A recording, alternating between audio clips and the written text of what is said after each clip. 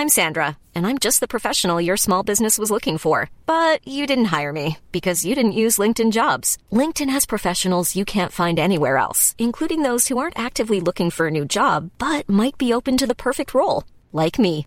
In a given month, over 70% of LinkedIn users don't visit other leading job sites. So if you're not looking on LinkedIn, you'll miss out on great candidates like Sandra. Start hiring professionals like a professional. Post your free job on linkedin.com/people today.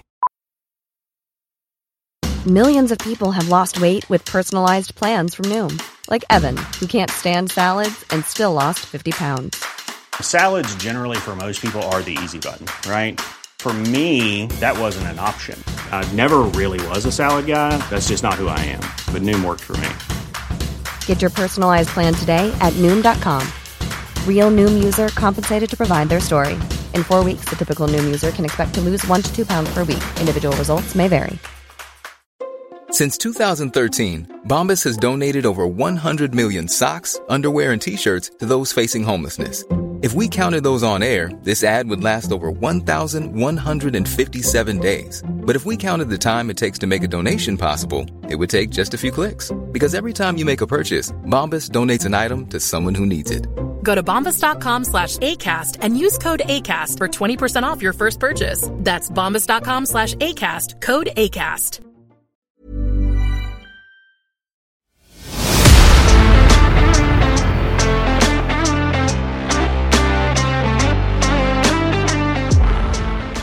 Hello, and welcome to a brand new extra special episode of Tender Loving Care with your host, myself, darling Kate. Pauline could not be here today, so this will be a solo ep. I'm missing her already, but we're going to just chat. I'm going to pretend like I'm talking to you, our lovely listeners. So Pauline and I have decided we cannot not discuss the latest in the 90 Day Fiance franchise, 90 Day Fiance, The Other Way. As you probably know, our podcast, Tender Loving Care, which is available on all podcasting platforms, has a new episode each Wednesday. And in that podcast, we break down a show from the TLC network or Discovery Plus, past or present, and deep dive and discuss the glorious chaos. We have decided to watch even more TLC and get in on the new season of The Other Way and release it as some more content for you, our beautiful trash TV loving listeners, every Tuesday. Hello. So as I said, Pauline is not here. She couldn't be here tonight as I'm recording. So I'm doing a solo episode to discuss with you, but it's just me talking. 90 Day Fiance, The Other Way, Tell All, Part 3. Now, this podcast very rarely feels like a job. It is so fun to do, but oh my God, by the time you get to Part 3 of a Tell All, it's like, cut the shit, like kill me now. You know, I'm sure you all feel the same way, but I watched it. There were some interesting things, I think, that came up. And just a few more things to be said about the season in general. So I'm going to go through couple by couple and kind of give my closing statements, as it were, about them, their relationship, what we were presented on the show, what I wish we would have gotten, etc. So let's dive in. If Pauline was here, we would be going over our beverages. We would go over to the beverage corner. So I have this massive jug of pH balanced water that I am slugging back because my apartment's air conditioning does not work and has been broken for a week or two now. It'll kind of work a little bit. And then I'm like, oh, I guess it's fixed because they had someone come apparently while I was out of the apartment and fix it. But no, it's not fixed. And so it's 82 degrees in here. I did turn it back on to try and see if it'll bless me with a little bit of cold air, but I am sweating. So I have a giant water. And then of course it is turtle time. I am drinking some Pinot Grigio. Pause for a sip. Okay. So let's see. I think we will let's start with,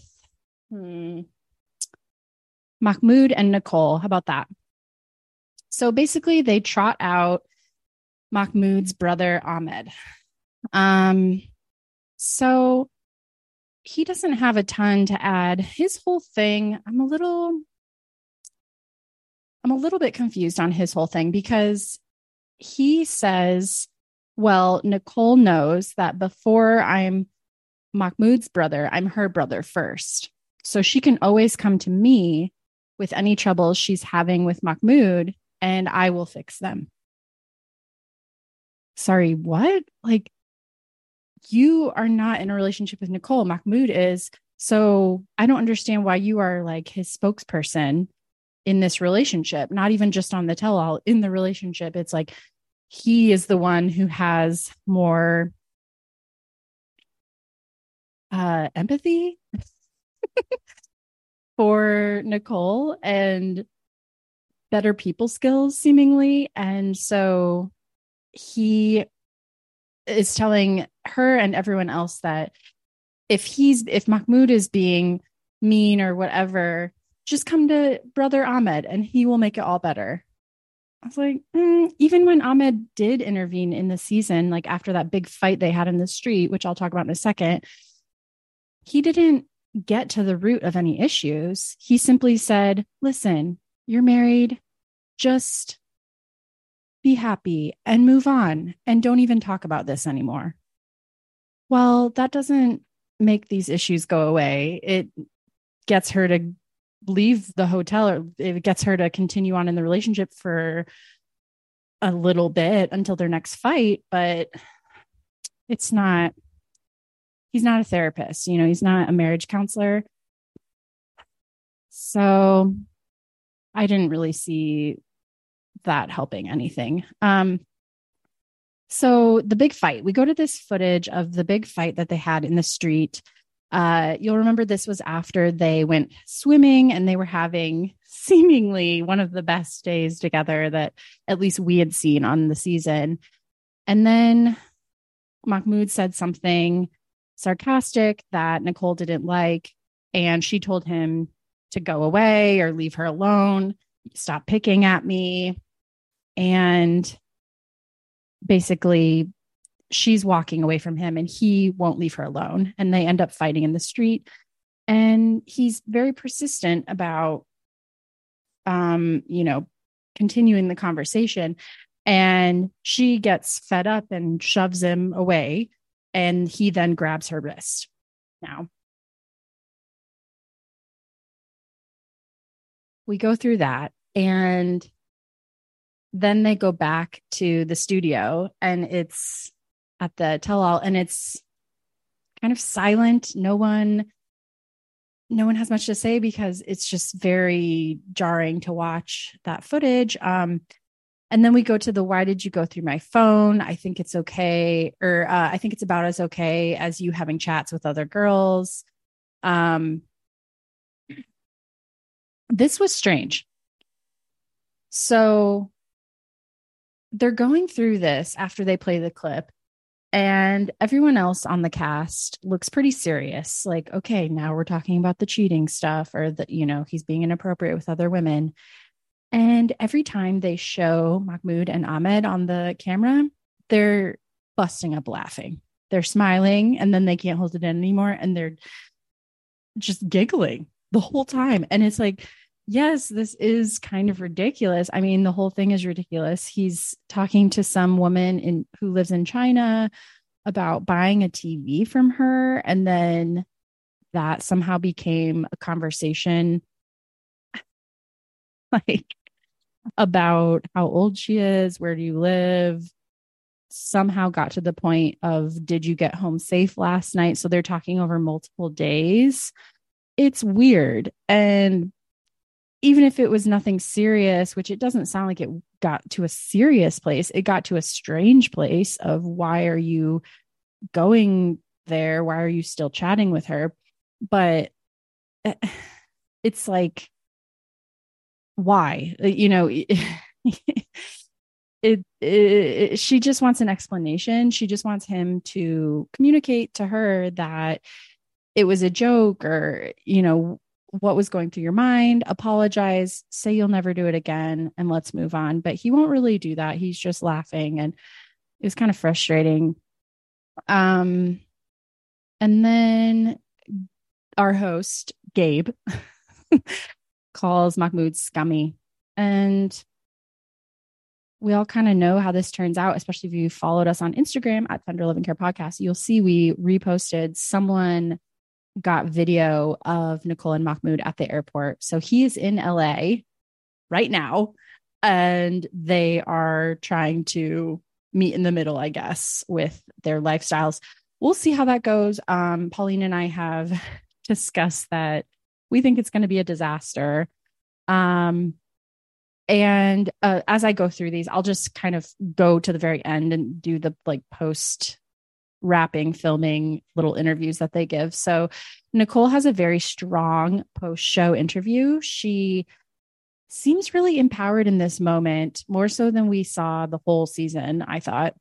She says, I'm no longer going to enable his insecurity. We have to create our own culture as a couple. And that's my goal when he gets here to the US. So that sounds nice and everything in theory. And I think that she's capable of doing that, of compromising on a few things or being patient with him as he acclimates to her culture.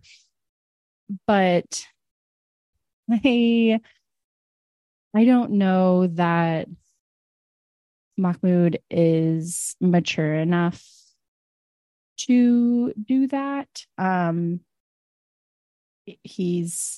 She also says during this part, as she's packing up her stuff, that it's very hard to make these men budge on their culture and their idea of gender roles and everything like that. And so I agree with her. I think it's going to be really tough to have him break away from that idea in his head of how she should behave, even beyond their religion, you know, just how she as a woman should act and how she's definitely going to be acting in the States, in her home country. So good luck to you. And yeah, as we said, they will likely be on regular 90 Day Fiance. I'd be surprised if they weren't. Okay, so let's go to Jen and Rishi.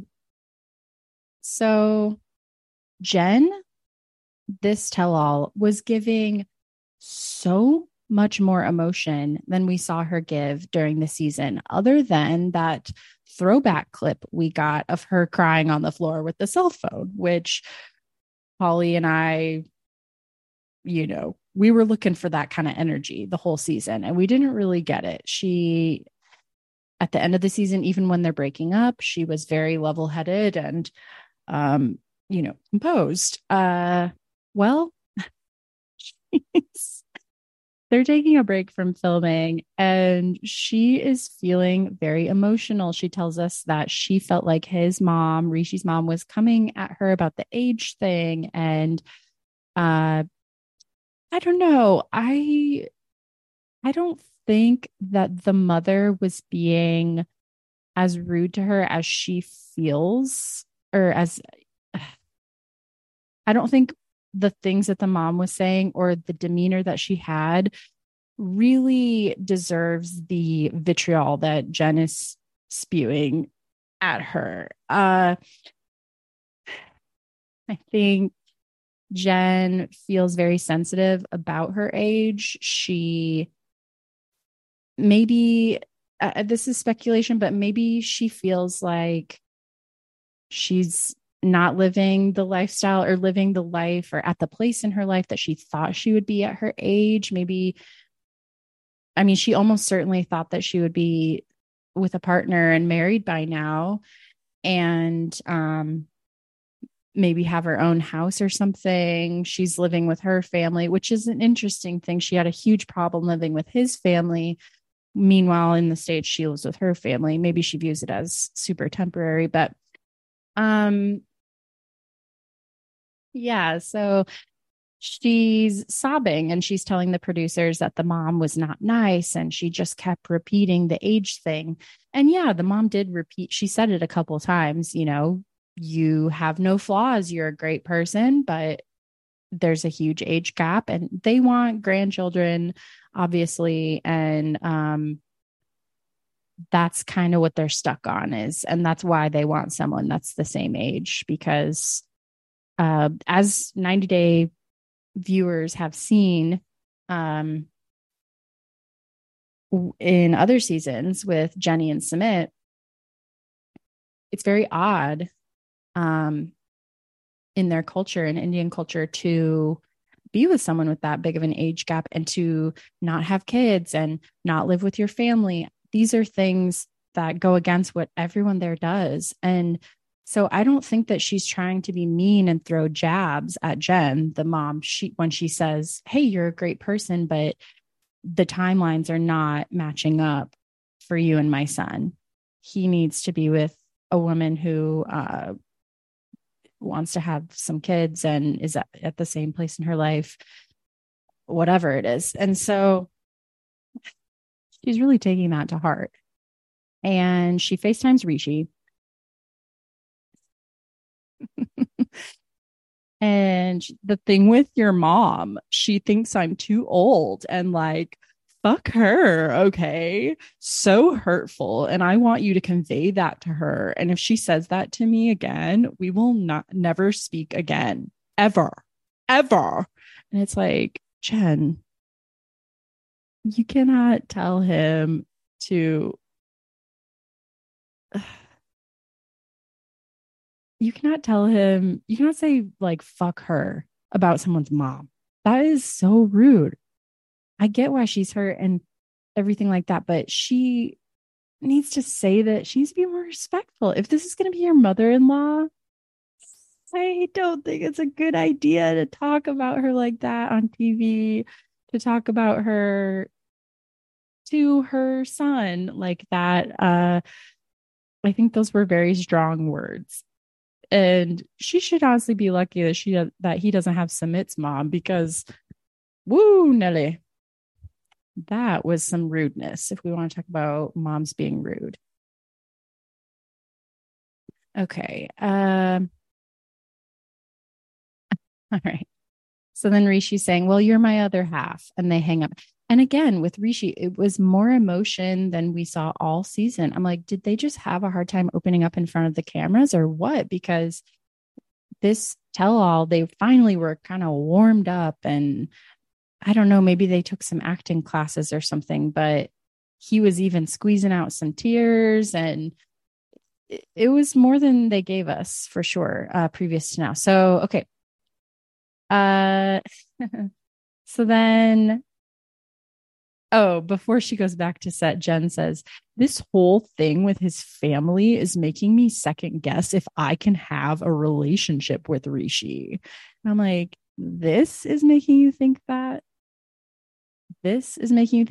Not watching him on TV with his friend at the gym, that woman who he worked with, telling the cameras, it's really, really hard for me to believe that he wasn't sleeping with all these girls he goes home with when we're out at the bars. Personally, I would take up more of an issue with that part. But that's just, I mean, the family thing is a bigger deal ultimately, I guess, if you're going to get married. But I mean, you shouldn't even be thinking about marriage if he's just cheating on you this whole time. Okay. So then we're back on set. Jen's not there yet. She's still getting cleaned up. And Sean is talking to Rishi. He forces out a few tears. And then she comes back on set. And they are pointing this out. They're like, wow, you guys really do love each other. We're seeing so much from you.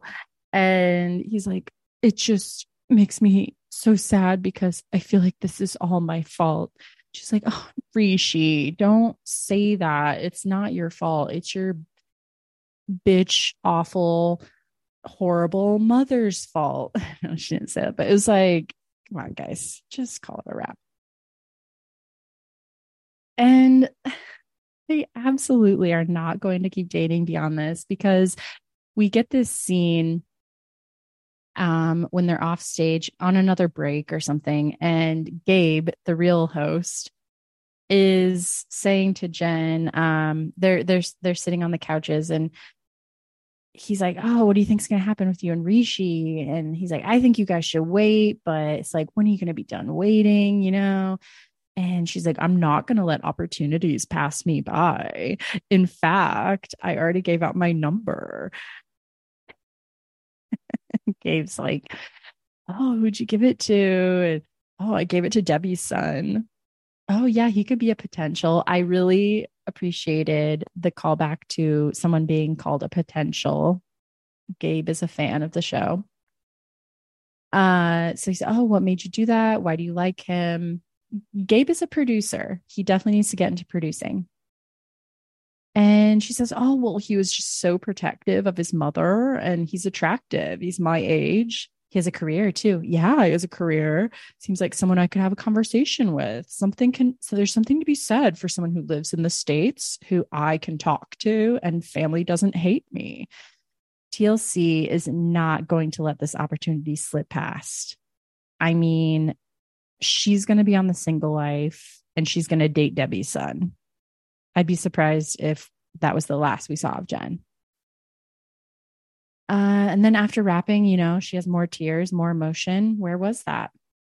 Anyways, let's move on. Let's go to, I'll do Danielle and Johan really quick. I don't have a ton to say about them. So they start off and they're showing these clips of them fighting. And Danielle says to Sean that she doesn't mean things that she says to him, and he knows that. And when they have time to think about things and they come back together, then everything's fine. And Sean says, rate your relationship. Oh, some days 1 to 10, rate your relationship. Some days it's a 20 and some days it's a -5. Wow, that's quite the roller coaster. I don't know why you want to be on that ride. I mean, my theory is that they have a great physical relationship, and that's kind of what keeps things running. So we have Debbie chiming in. She's saying that it was very disrespectful of Danielle to bring an ex-lover around her husband. I tend to lean that way. Now, in general, is it totally messed up to have exes around your current partner? No. In theory, no. It depends on the circumstances, right? We have Tim and Veronica hanging out all the time, but they also are co-parents. And like they say, they took a year of not talking, and then you know, they had more distance and whatever. They didn't have issue with it. Johan does have issue with it. He expressly told her this. He wasn't comfortable with it, and they're just never going to agree on this. So as hard as it is, I think it could be one of these things that's pointing to them being incompatible. And I don't know how long it's going to take them to realize that and move on. But Danielle says she's not like other girls, basically, because she doesn't care if he brings his exes around. She says she'll have a lot of questions, but she would actually love meeting them and seeing what they're like and what they have to say about Johan and all this.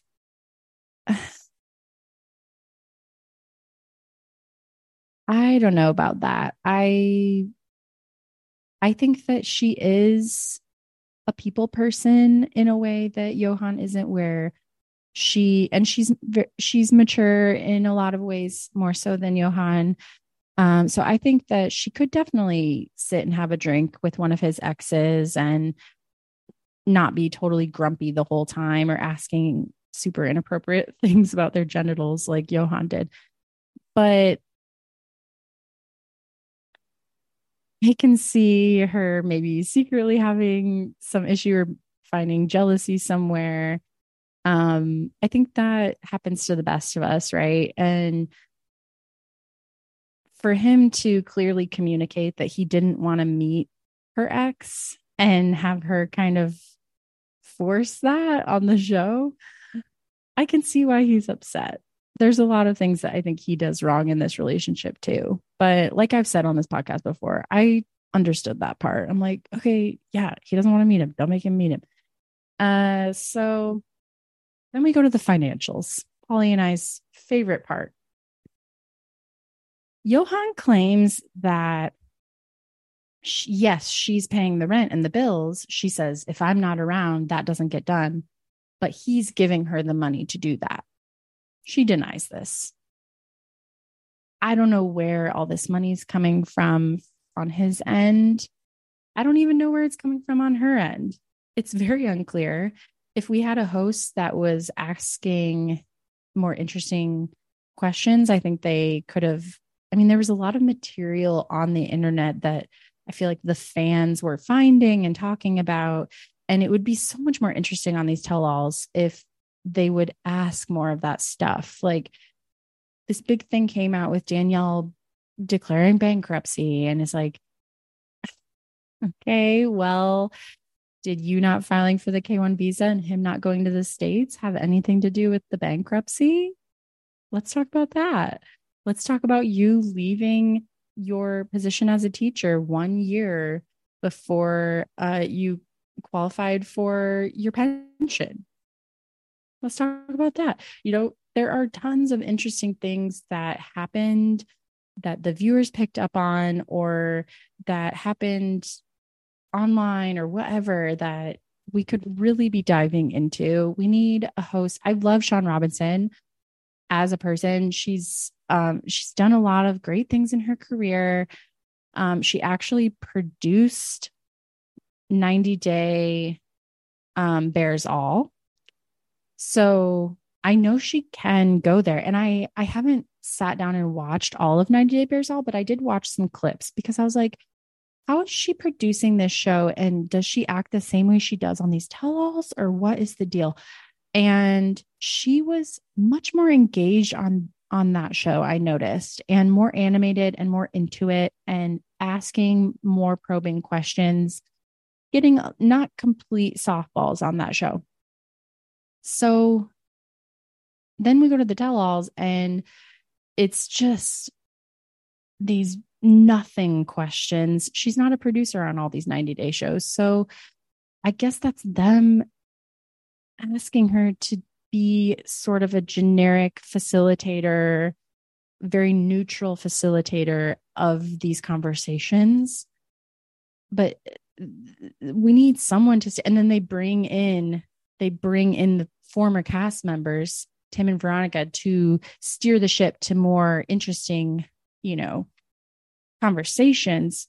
But that's not even really happening. And I wouldn't even have that big of a problem with Tim and Veronica being there if they were going there with these questions, but they're really not. And so it's like, feels like they just put them in there to fill the time. I don't know, guys. So that's them. And I mean, what else do I have? Oh, and I was looking at, I Googled Sean Robinson because I wanted to know more about her. And then I ended up on her LinkedIn page, which is all about female empowerment. I didn't realize she wasn't, it says Emmy award-winning television journalist. Of course, her big thing was Access Hollywood. Great. And I think that's her lane. Like, that's where I see her. It's where she does really well. It's where I see her doing things. And I can see her hosting like The Bachelorette or something.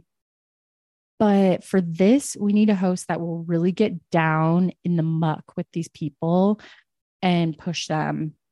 And I mean, lots of people feel this way. So I'll stop talking about it. But Anyways, I mean, maybe Gabe needs to come back, not Tim and Veronica. And they don't even necessarily need Sean there. It just needs to be Gabe with the cards in the middle seat, not even going off the cards. The cards are a prop.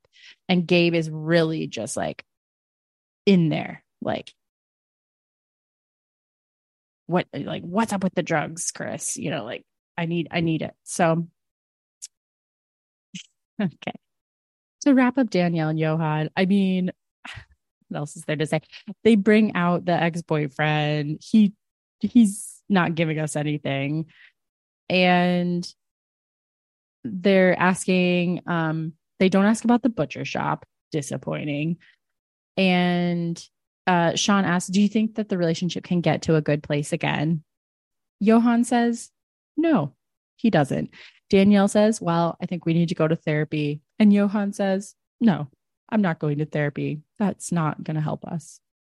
So good luck with that, Danielle. After wrapping, she says she doesn't think that the relationship's over, but she never knows how he will respond, which is unsettling, I think, in a relationship, to feel like your partner is such a wild card that you have no idea if they're going to say, blow up about something or be mature, or you just have no idea. That's tough. And I think, like Polly and I have said before, she should just be single and have fun and not have to deal with all this crap.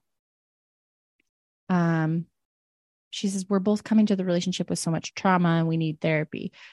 I think that's great that she can see that and admit that, but good luck getting Johan on the same page.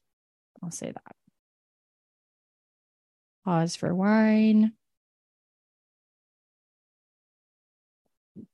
Okay, sorry for the ASMR. All right, Gabe and Isabel, again, not a ton here. Monica comes out. They have not spoken since before the wedding, apparently. They've been sending each other memes on Instagram. Great, but they haven't had a phone conversation. So he confronts her about not going to the wedding. And we find out that her big reason is that she was crying too much to go. Well, that doesn't seem like enough of an excuse, honestly, to me. I think that if you're crying and you're a mess, sit in the back row, be present, sit in the back row, gather yourself, go to the reception. Okay, you're crying, so you missed the ceremony. Show up at the reception and give your brother a hug. Give your sister-in-law a hug. And I think that's enough time to gather yourself, get to the reception, and then at least you're there supporting. And that's the part that everyone cares about anyway. I feel like, I mean, the ceremony, yeah, it's blah, blah, blah, but like the reception, that's where everyone's talking. And those are where the memories are made. And so I don't know about this crying thing. So then Gabe goes over to the couch that she's sitting on at the reunion. And he says, basically, he just wants her support. And he didn't appreciate that she was dogging on Isabel the night before the wedding. And that's what made him upset. And he doesn't like that she always does that in his relationships. And then she says, yeah, well, you can't blame me on ruining your relationships. And he's like, what? And I think that he has kind of in some type of way accused her of that. And that's true. But also I think it's fair to tell your sibling to back off of the people you're dating, because it does cause issues, even if it's not the issue. And should it be something that they can overcome as a couple? Yeah, but that doesn't mean you should keep doing it.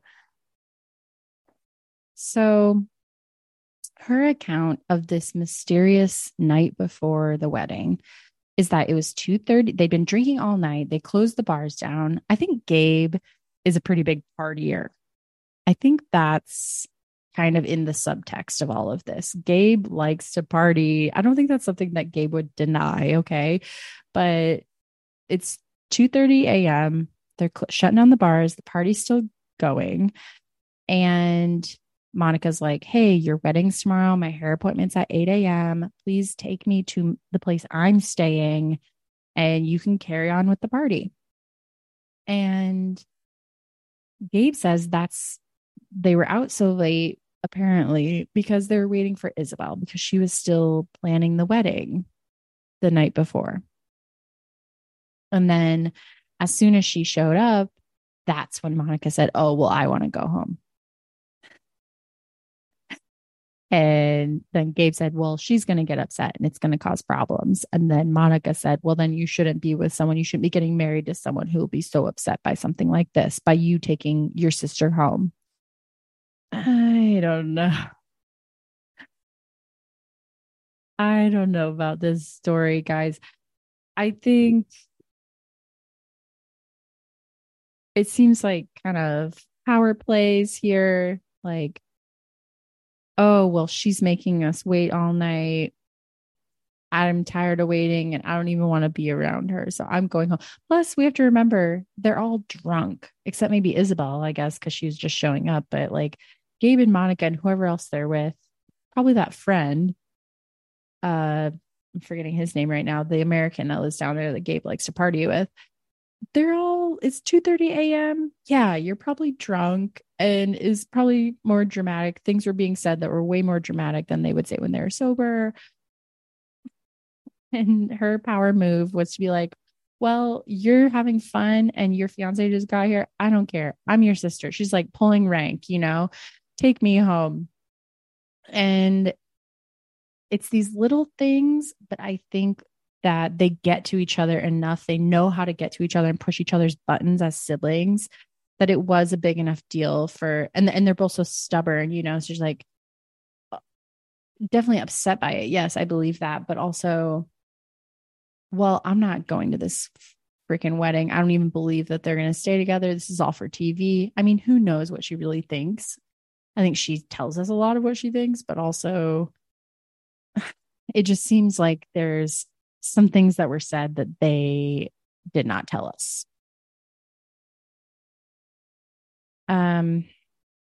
Okay. This is the other like last thing I need to say about this wedding part. I am so confused about Monica not knowing what her role in the wedding was, even up to the day of the wedding.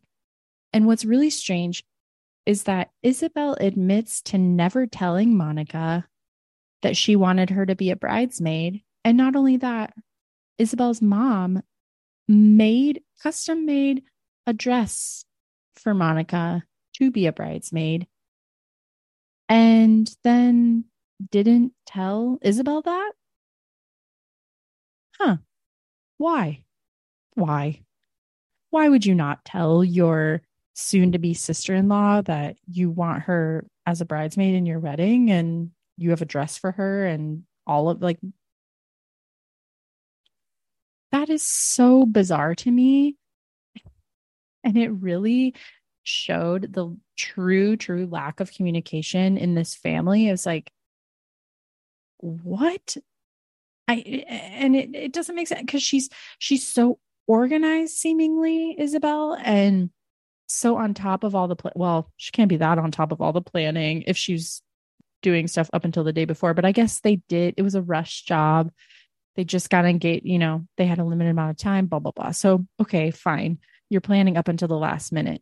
But if your mom had to make a dress, a week or two ago, whenever this dress was finished, why would you not at that time be like, hey, Monica, it would mean a lot for me if you stood by my side at the wedding as a bridesmaid. My mom is making or made you this dress to wear. It's beautiful. I really want you there.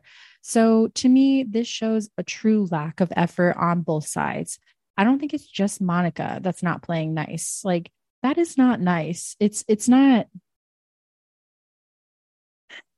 overtly like she's not saying something rude, but she is saying something with her lack of communication and her lack of care in this matter. Like, to not express that, because it's a big deal. I'm not a huge wedding person, but it is a big deal when you ask someone to stand with you up at your wedding. I've been asked in really clever ways before, or it's a conversation. And I think anyone who's been married, I have not, but anyone who's been married can attest to this.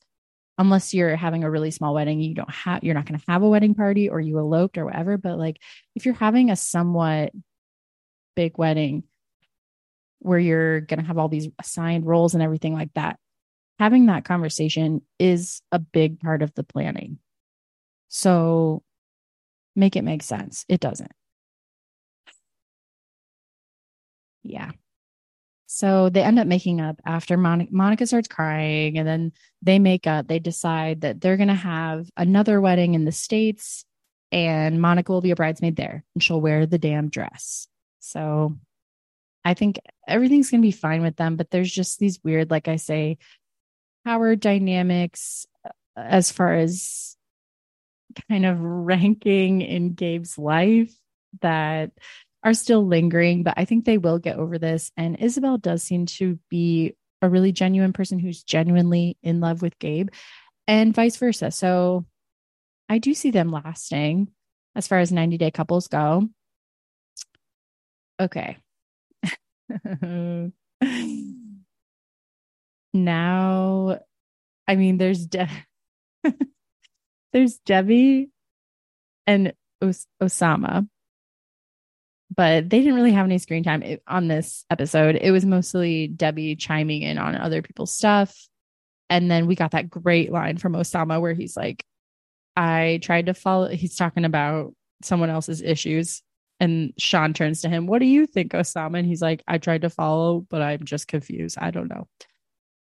So we did get that funny moment. But other than that, we just have Debbie's post-show interview where she says, I don't know what happened to my Mr. Strange Wonderful. He looks like a corpse or something, man, or a mugshot. I didn't shut the door to him, even though everybody wants me to. He was my best friend during my darkest times. But Miss Debbie isn't stupid. You would have to do a lot to bring Miss Debbie back to Morocco. And I'm like, okay. Are we going to see Miss Debbie on another season? Because she's like, well, Osama wrote me a poem and he recited it on his Instagram live or something, like that. Her making that statement, it really just was like, I am open to being on TV more. I mean, that's really what it was, right? He looks like a corpse. Okay. This is the main event, right? Jamie and Chris. So pause for wine. Pause for a little sip of wine.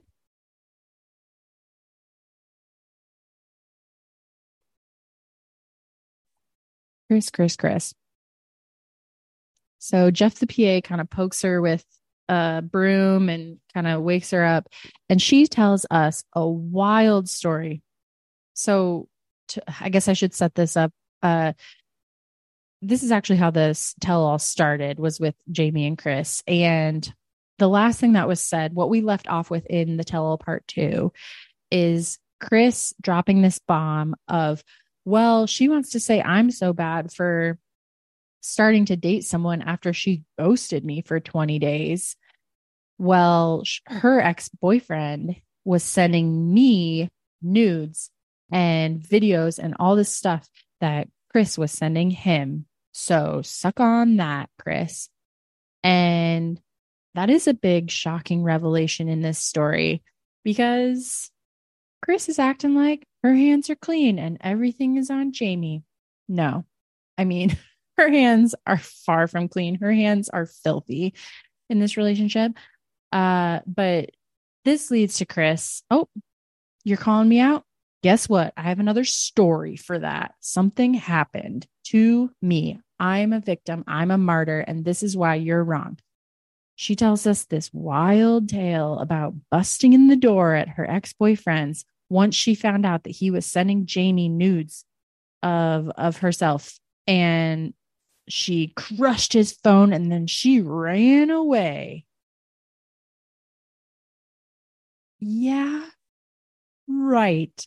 I mean, it's ridiculous. Her stories are so ridiculous. And it's so wild that she thinks that these stories sound normal or that one single person could have all of these stories happen to them. Just statistically, it's not going to happen. It's just not going to happen. All this stuff does not happen to one person. And no one believes you. But of course, no one's calling it out. They're not going to. I think that the producers must have told everyone, listen, we know Chris is full of shit.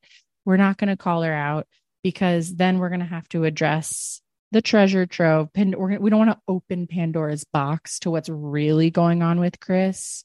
So just let her have her little madness moments here. And we're just going to glaze over it, pretend she didn't just say all this wild shit.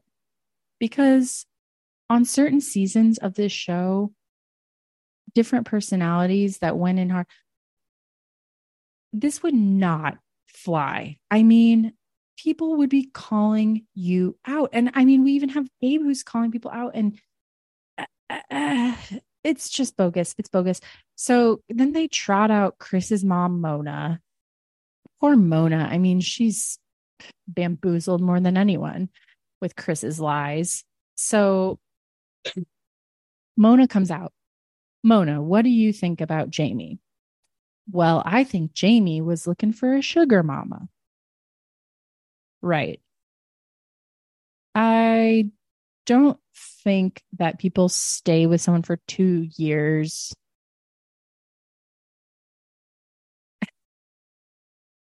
as a sugar mama. I think to be a sugar mama, you have to actually be giving the person things and money.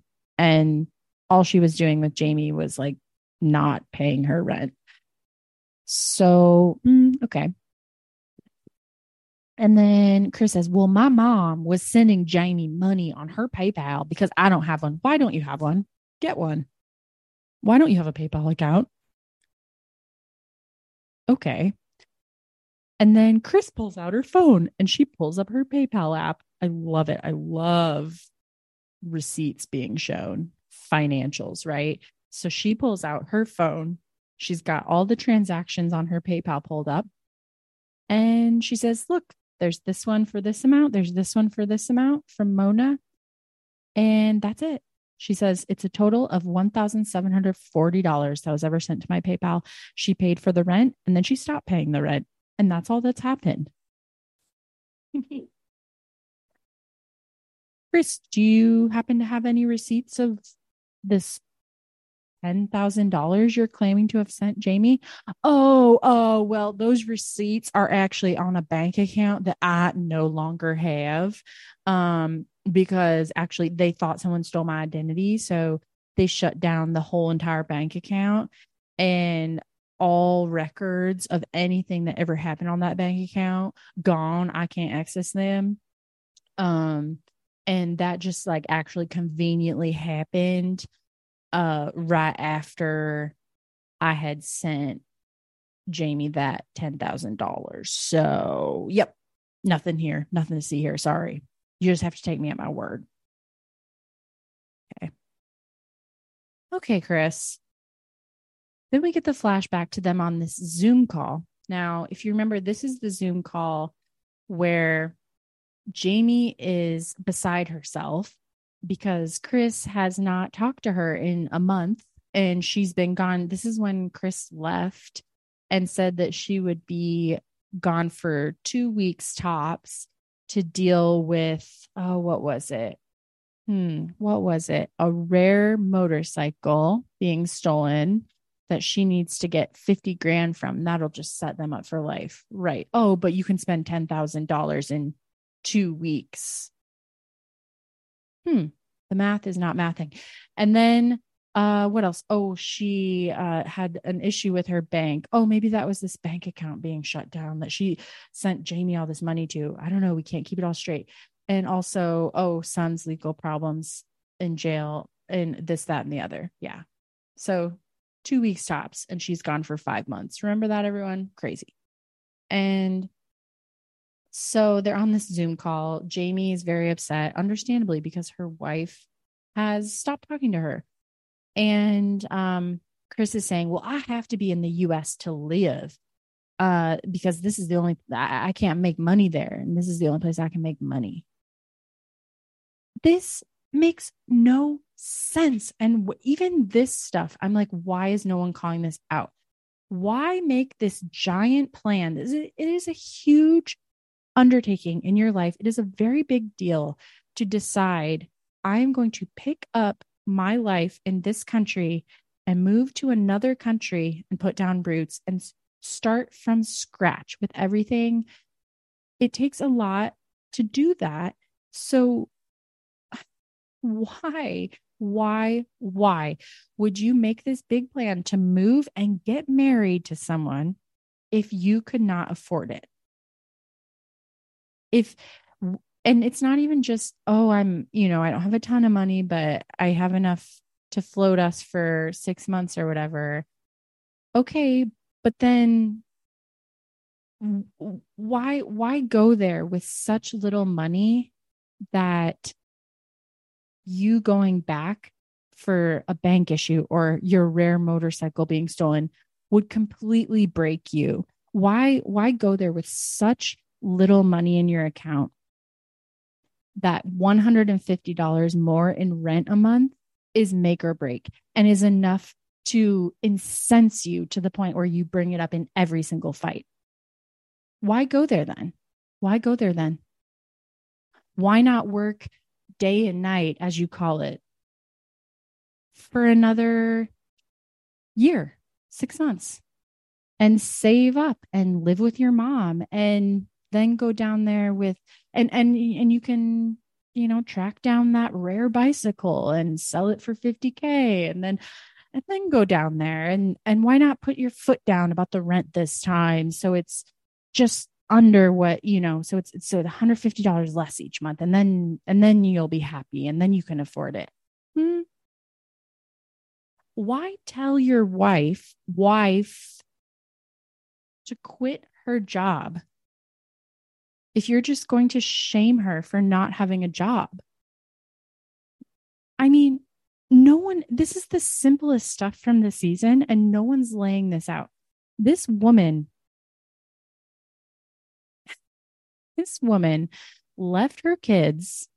I mean, they're grown, but left her young adult family, children, left everything she knew, right?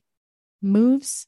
She has this house that's like apparently burnt to the ground, that she thought she was going to have renters in paying her. I mean, all this stuff going on, that she leaves, moves there, freaks out about the rent, even though Jamie only got that apartment because she had to have her American kitchen, right?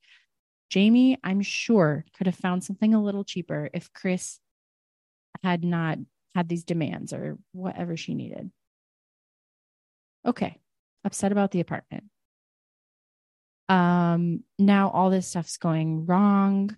I need a knife. Let's go buy a knife. I need to go to the pharmacy because my neck hurts. Let's go to the pharmacy. I got this big thing of Vicodin, and now it's gone probably. And now I'm in bed having withdrawals. Okay, all this stuff. Oh, and I'm probably going to kick you in my sleep because my narcolepsy and this and that and the other. I mean, even that stuff aside, now let's do what we really wanted to do and start our own business. We're going to have a food truck, and you need to quit your job because you need to focus on this new business that we're definitely starting. Oh, but I can't afford the food truck part of the food truck business. Right. So, well, don't worry, because I'm going to pay the rent for our apartment because we're married and I moved here and I told you to quit your job. So I'm going to cover the rent. Goes back to the States. I'll be right back. Is gone for almost half a year, but only pays, what was it, 1 or 2 months of the rent, stops paying the rent. But I'm sending you all this money, all this money. Well, Jamie has the receipts that you didn't, and you don't have the receipts that you did. And no one is saying anything. It is so wild. I can't believe how ridiculous this is that no one is talking about any of this shit. And then they trot out the mom to like validate it. And it's just infuriating. I mean, poor Jamie. I'm not saying that Chris's feelings weren't hurt by Jamie talking to someone else, but Veronica even agreed. You're on the dating apps. You've never met someone, and yeah, you're dating, but they're not, it's not really super real until you meet and you actually know them. And then they just ghost you for nearly a month, for 20 days. Absolutely. Most people are going to be like, call it a wash and be like, okay, well, that person's not going to talk to me again. They ghosted me. They're moving on. I'm going to move on. So I don't even think that Jamie is that wrong for that. Personally, I don't think that that was that bad of a thing. So, I mean, Jamie maintains that she only asked for the money to pay for the rent on their apartment. Debbie speaks up and, I believe Chris, and I think Jamie's lying. Chris was working her butt off. And what was Jamie doing to pay for stuff and carry her with nothing? Jamie didn't do anything. Jamie's not working. What was Osama doing to pay for anything? Like, hello, let's talk about that, Debbie. Shut up. So then, any final words to tell each other? Chris, I am worried about your mental health. I mean, she said that because the producers probably didn't want her to say what she's really worried about.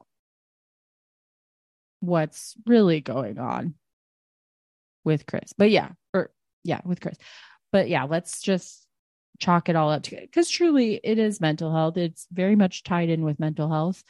But yeah, let's call it that, I guess. And then Chris just leaning in her chair.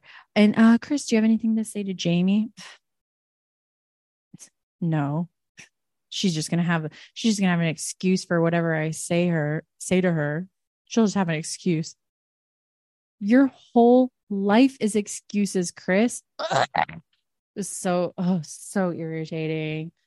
And I don't know if TLC is going to never have Chris on again, or if they're going to continuously have Chris on the shows, because a lot of people don't want to see her again. You know, she's abusive. She was very physically aggressive with Jamie. She shoved her, and just emotionally abusive and clearly lying. And a lot of people believe that there's a drug issue happening. So people don't want to see her again. But let's not forget Ed. Let's not forget Ange.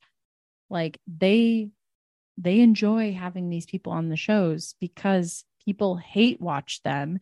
And then people go online and talk about it, and it generates buzz for the show. And it's basically free advertising for the show. You know, everyone's talking about it. Even if they hate these people and they're talking about how much they hate them, they're still talking about it. So it wouldn't completely shock me if we did see Chris again in some capacity on one of these shows. That being said, it also would not surprise me if we never saw her again on one of these shows, because she's a liability for the producers. I mean, if something happens while they're filming her, they don't want that on their hands. You know what I mean? She's got her blackout anger, her self-defined blackout anger. She put her hands on her partner while they're filming. And all these quote unquote health injuries. She's got, her son with the drug involvement, went to jail for that. She's got this big stash of knives. I mean, it's a lot. And I can see them definitely stepping back from wanting to be involved with Chris, I'll say. So I don't know, guys. I don't know. After wrapping, Jamie says that Chris is a master manipulator and the world fell for it. No, Jamie, if you're listening, the majority of us did not fall for it. And you are not crazy for wanting this apartment. That was $150 more. You're not crazy for wanting a partner to talk to you more than once a month. Okay. So that was it, guys. I mean, what a season. I have to say, a lot of the talk, like to my point before, a lot of the talk, a lot of the excitement for the season was watching Chris and Jamie's storyline play out. But as the season went on, it was very difficult to watch Chris continue to make up lies and manipulate this person, this seemingly very kind person. So that got tough. I mean, we got a lot of humor at first from the Strange Beautiful stuff. And then even that started to feel grimy because there is this huge age gap and it's a lot. It was just a lot. And then, I think a lot of the humor also was with Jen and Rishi. I think Jen is a great reality show character. And so I, for one, support her coming on another one of the shows, even if it is with Debbie's cop son. She really entertains me and I liked watching her. So thanks for being here. Thanks for listening to this solo episode. Polly will be back next week and we will be back with a recap of the brand new season of Before the 90 Days. That's right. It's coming back. There isn't even a break in programming for a week. It premieres this Sunday. So be sure to watch and be sure to listen to us and be sure to follow us. We're on social media. Our biggest thing that we're active on is Instagram. Our handle is at Tender Loving Care Podcast. Go and follow us there for fun memes, for announcements. We have a lot going on with the podcast right now. We're currently putting out 3 to 4 episodes a week, y'all. So the schedule, if you haven't checked out our Instagram yet, let's see if I can get this right the first time. We have on Tuesdays our 90 Day Fiance recaps that come out. Okay. And then Wednesday, we have our original format, which is the Wheel of Shame. This is a real wheel, virtual wheel online that we spin. It has all of the shows or a lot of the shows from TLC and Discovery Plus. And it spins, it chooses a show for us. We watch it. We don't get a say in it. It's the wheel knows all. And we recap that show. We watch some of it. We review it for the next week. Okay. So that comes out on Wednesday. Excuse me.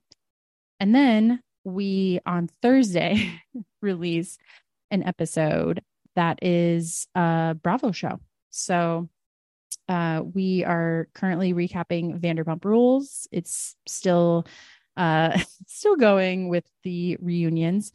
And then we'll do another Bravo show after that. Okay. And then every other Friday, our Patreon listeners, or if you want to subscribe right from your feed, you can do that too. We have a new thing coming out, and that is our docu deep dives, we're kind of calling it. And we are really excited about that. Lots of great content, lots of interesting pop culture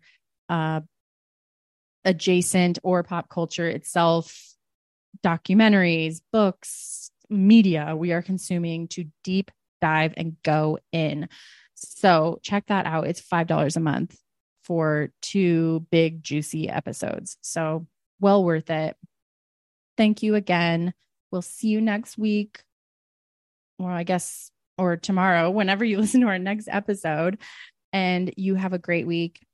Tell a friend about the pod and talk to you soon. Bye-bye.